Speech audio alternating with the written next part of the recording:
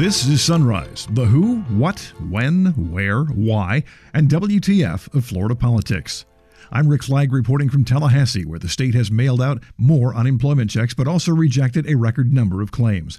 One applicant who was denied says he was able to reach a human being at the Department of Economic Opportunity, and she told him it was a massive computer glitch. Governor Ron DeSantis takes his coronavirus roadshow to Tampa General Hospital, where he says there is a light at the end of the COVID-19 tunnel. Florida Democrats tee off on the Gov, saying it's time to fix not just the unemployment website, but the entire compensation program. Florida is one of the stingiest in the country. They blame former Governor Rick Scott for creating a flawed system and DeSantis for failing to fix it.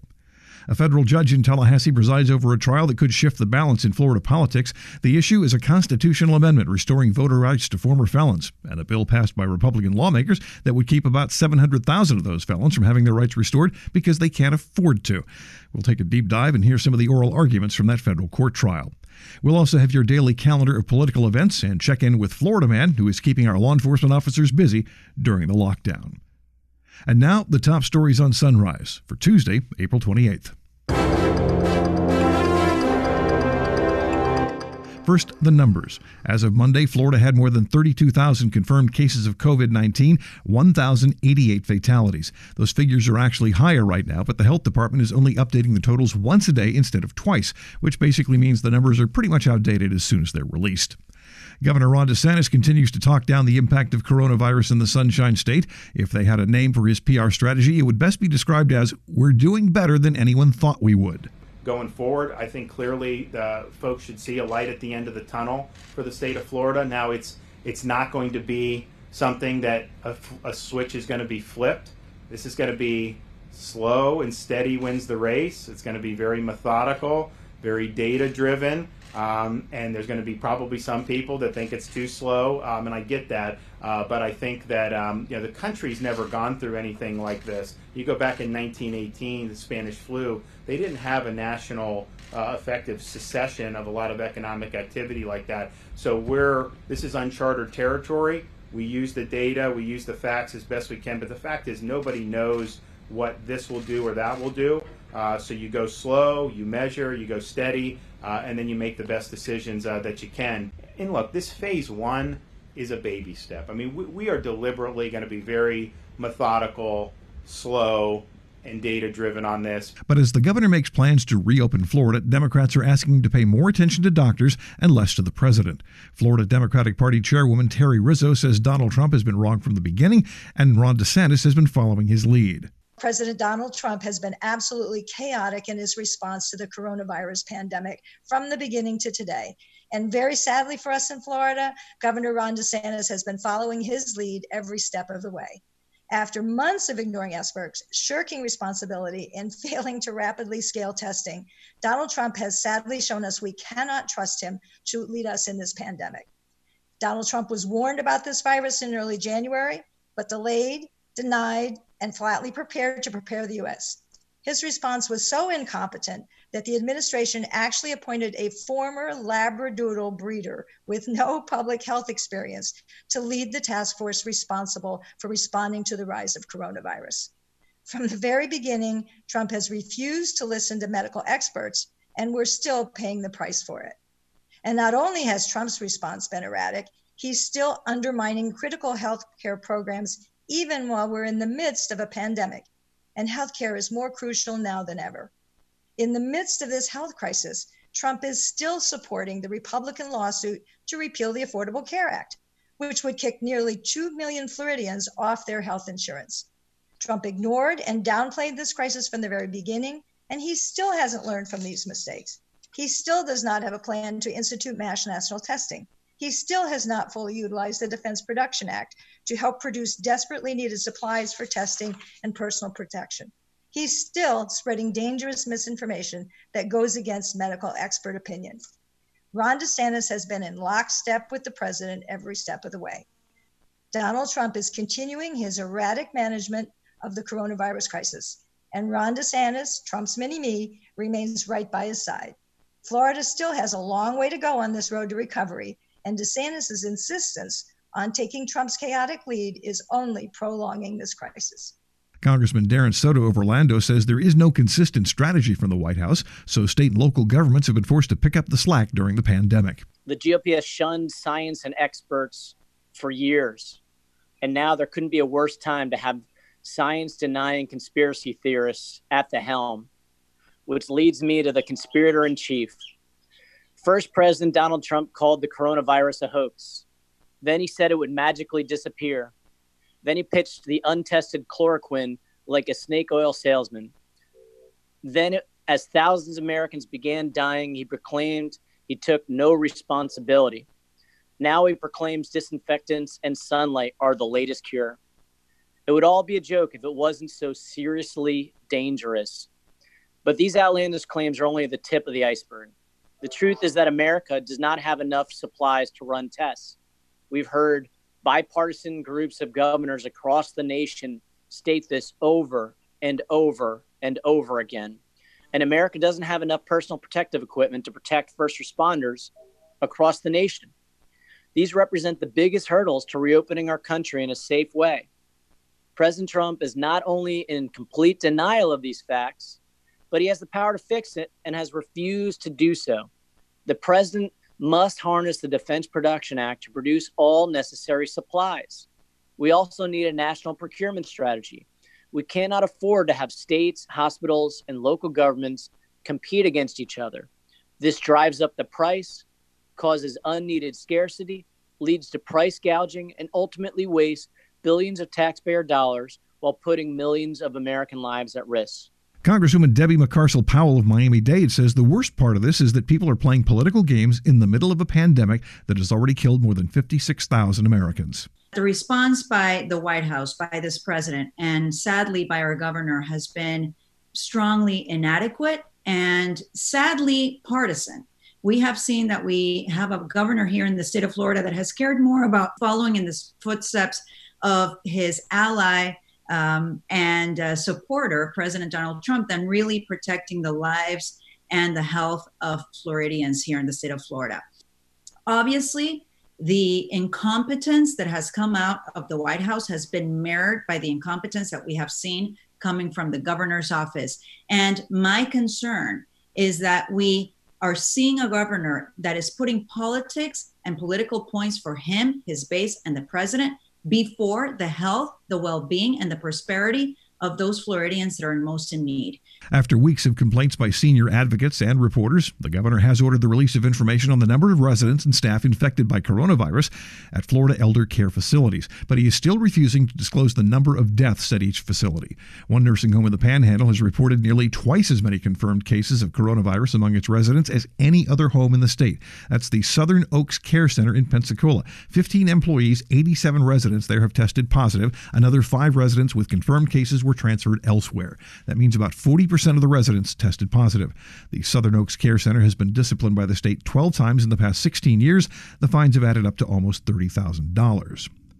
One of the biggest stories to come out of the coronavirus crisis in Florida is the collapse of the state unemployment compensation system. It's been a nightmare for most of the people who tried to file a claim, but Governor DeSantis says they've been doing everything they can to patch the system together and get checks out to people. We were able to this weekend process, I believe, another 300,000 claims and payments. So that's going to be hitting people's bank accounts today and tomorrow. Some of them are debit cards. And so this is now, we will have done a total of almost 500, actually I think over 500,000 payments now. To put that in perspective, all of last year, I think there was like 300-some thousand claimants. So there was huge problems with this thing. We've had people working 24/7, surging the workforce to be able to do it. But I think that a lot of times when people are going on the system, like this weekend, some people wanted to go on, but they had it off of that so that you would be able to process more.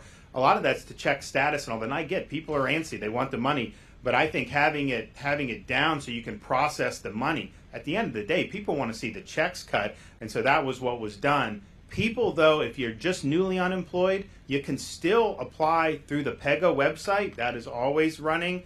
That PEGA data does get run through this Connect system, but it's there's been a lot of payments. There's going to be a lot of payments made today. This has not been an easy thing, but I can tell you, this has been worked on 24/7. And so to be able to see the progress this weekend, I'm probably going to do, I think we're going to try to get the full numbers because they were still doing it all through the night. But it is leaps and bounds where they were 3 or 4 weeks ago. I mean, 3 or 4 weeks ago, you're like, people couldn't even, it was crashing because you had hundreds of thousands of people trying to get on.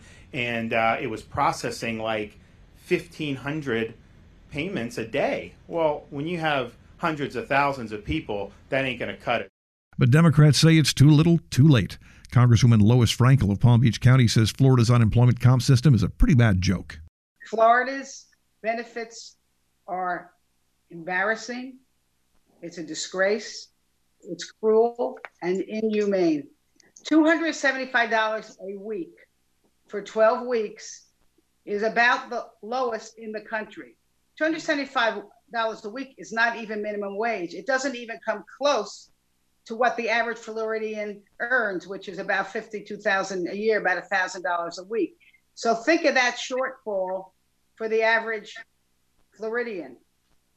I think this is about our third or fourth press conference on this issue, and I know this delegation has sent numerous letters urging the governor to take the steps to give Floridians money to pay their rent, to buy their food, to buy their medicine. We're asking people to stay home, to stay safe. But we've got to put the finance behind that. DeSantis is the one catching heat for the collapse of the unemployment system, but Congresswoman Kathy Castor of Tampa says he's not the one to blame. This is a system that is designed to hurt Floridians at a time when they need help the most. Former Governor Rick Scott and the GOP legislature designed this system. It was designed to fail. Now, Senator Rick Scott, while we were drafting the CARES Act, he was one of the senators who stood up in the Senate and said, wait a minute, we're providing too much in unemployment compensation aid to our neighbors who have lost a job.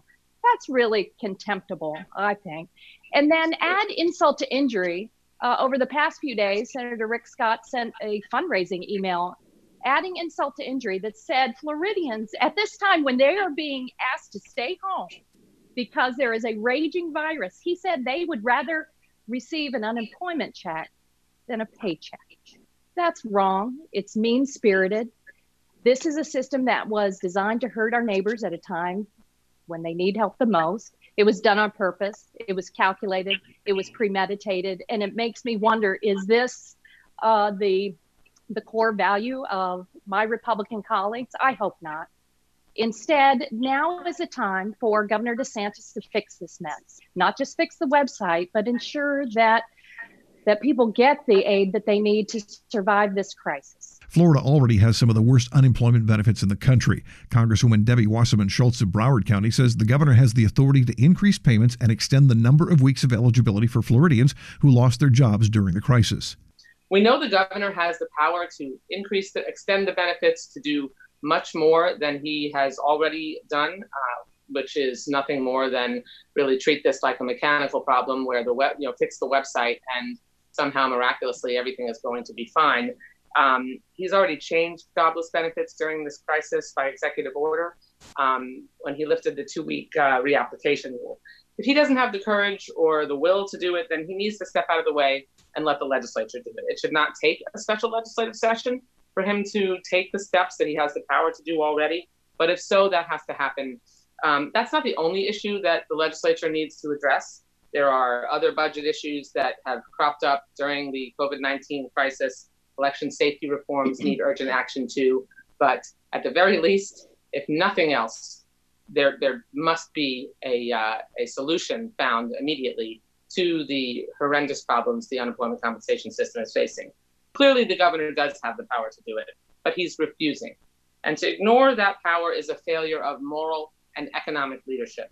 The governor has said repeatedly he does not have the authority to increase benefits or extend the weeks of eligibility. But Congressman Charlie Crist said he did that when he was governor during the recession of 2008.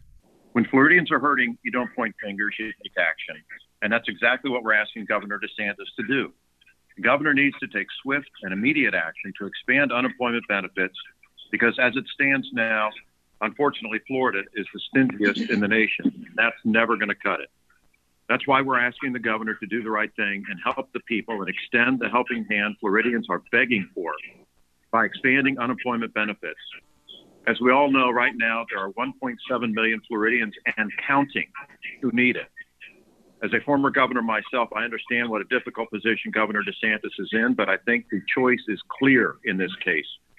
Do the right thing. Expand the unemployment benefits and the time frame within which they come. I've said before, there's no time for Monday morning quarterbacking, and I stand by that. But when you see so many folks hurting, when you see hundreds of people risk their lives, literally, to stand in line for a paper application for unemployment, you need to leap to action because the health and well-being of our state and our people depend upon it. The state did manage to enroll more people for jobless benefits over the weekend, but more than a third of the claims were rejected without any explanation. The Orlando Sentinel reports that in some cases, entire families have been declared ineligible. Turns out it may have been a computer glitch. Ben Forster, who is a member of a Florida unemployment support group on Reddit, says he was told by an operator at the Department of Economic Opportunity there was a system error that reset everyone's base wages to zero during the application process, and that's why so many claims were rejected. She also told him they hope to have that fixed sometime today. Next up, we take a deep dive in a federal court case that could add hundreds of thousands of names to the voter rolls in Florida. The issue is Amendment 4, which was approved by voters in 2018, and Senate Bill 7066, which was passed by lawmakers the following year.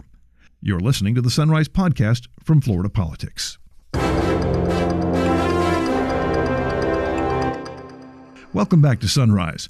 Trial is underway in a federal court hearing that could have an enormous impact on future elections in the Sunshine State. Voters approved Amendment 4 back in 2018 to restore the voting rights of hundreds of thousands of former felons. The legislature responded by passing a bill that said no one could register to vote until they'd paid all their outstanding financial obligations, like fees, fines, and restitution. Attorney Sean Morales Doyle with the Brennan Center for Justice told U.S. District Judge Robert Hinkle that law was designed to thwart the will of the voters and would prevent more than 700,000 Floridians from having their voting rights restored because they simply don't have enough money. They responded by passing a law that the evidence will show once again discriminates against Black and low-income Floridians. They responded by passing a law that the evidence will show ensures that permanent disenfranchisement continues in Florida. What's more, they didn't just put a price tag on voting. The evidence will show that they created a system where returning citizens can't tell what the price is and where the price might be different from one county to another. The authors of Senate Bill 7066 knew that Florida lacked the data to know whether returning citizens are eligible to vote. Then, after this court made very clear that the state needed to make the system work, including for those who can't afford to pay, and laid out a clear constitutional principle to guide the state in fixing it, defendants did nothing. They let important local elections and a presidential primary go by while hundreds of thousands of citizens faced the choice of foregoing their right to vote or facing potential prosecution. Nancy Abudu with the Southern Poverty Law Center told the judge the legislature screwed up by putting a price tag on the right to vote and refusing to make any exceptions for people who truly can't afford it, a 21st century version of the old poll tax that was designed to keep minorities from voting. Senate Bill 7066 does not equally apply to all people. If you are rich, if you are white, and if you are male, you have a much higher probability of being immune from Senate Bill 7066's onerous financial requirements. Senate Bill 7066 places an undue burden on the restoration of voting rights specifically to low-income women of color and imposes a fine that is beyond excessive as a form of punishment for one's inability to pay by continuing to deny them the right to vote. We also ask this court to find that there is no relationship or no relevance to the state's real interest when it comes to making sure we have an informed electorate and that our election system is well run.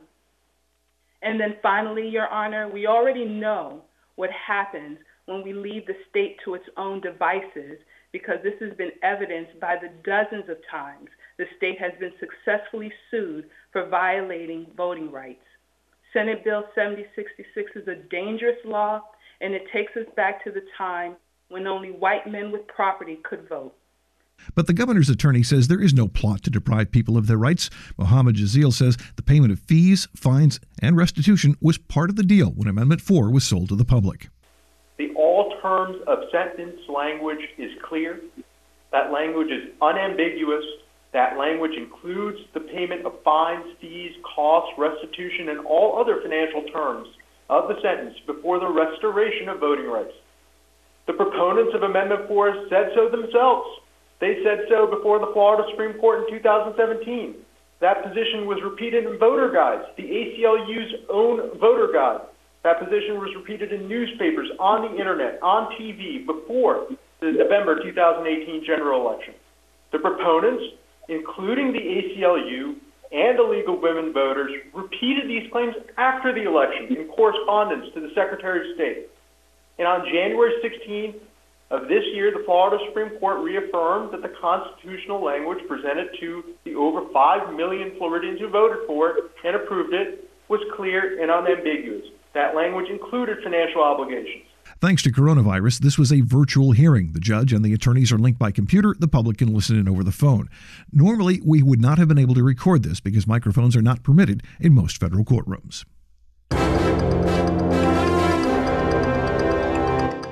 Your calendar of events begins with 5 state lawmakers in South Florida hosting a food drive to distribute fresh produce and other foods provided by Feeding South Florida. It's happening from 9 in the morning till 11 a.m. at Tropical Park in Miami. The food will be handed out first come, first serve while it lasts.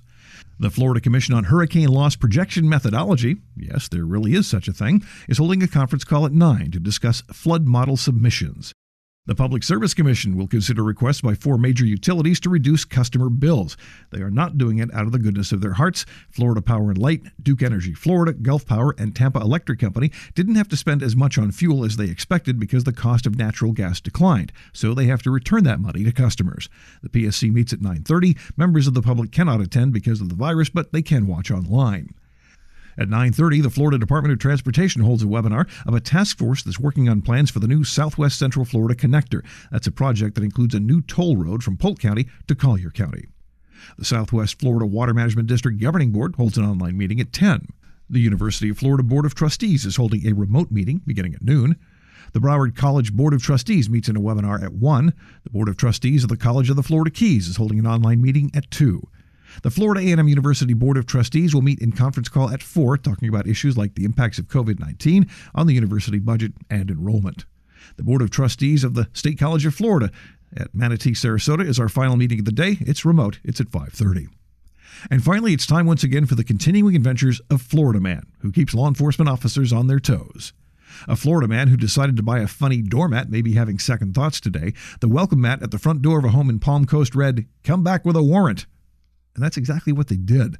Flagler County deputies found fentanyl and drug paraphernalia inside during the search. There were 4 people there. No arrests were made immediately, but the Department of Children and Families was contacted because there was a child at the home.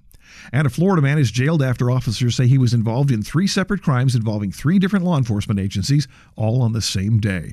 27-year-old Richard Glorioso, who was wanted for burglary, is accused of hitting a pedestrian and taking off. Hillsborough County deputies say he never stopped or called 911. An hour later, police in Plant City found drugs and a gun in his car. They called in the Highway Patrol for assistance, and a trooper noticed Glorioso's car had the sort of damage that occurs when you hit someone. The FHP eventually found the body. Glorioso currently facing 12 charges on drugs, firearms, grand theft, fatal hit and run, and burglary. That's it for this episode of Sunrise. I'm Rick Flagg in Tallahassee, inviting you to join us again tomorrow as we plumb the depths of Florida politics.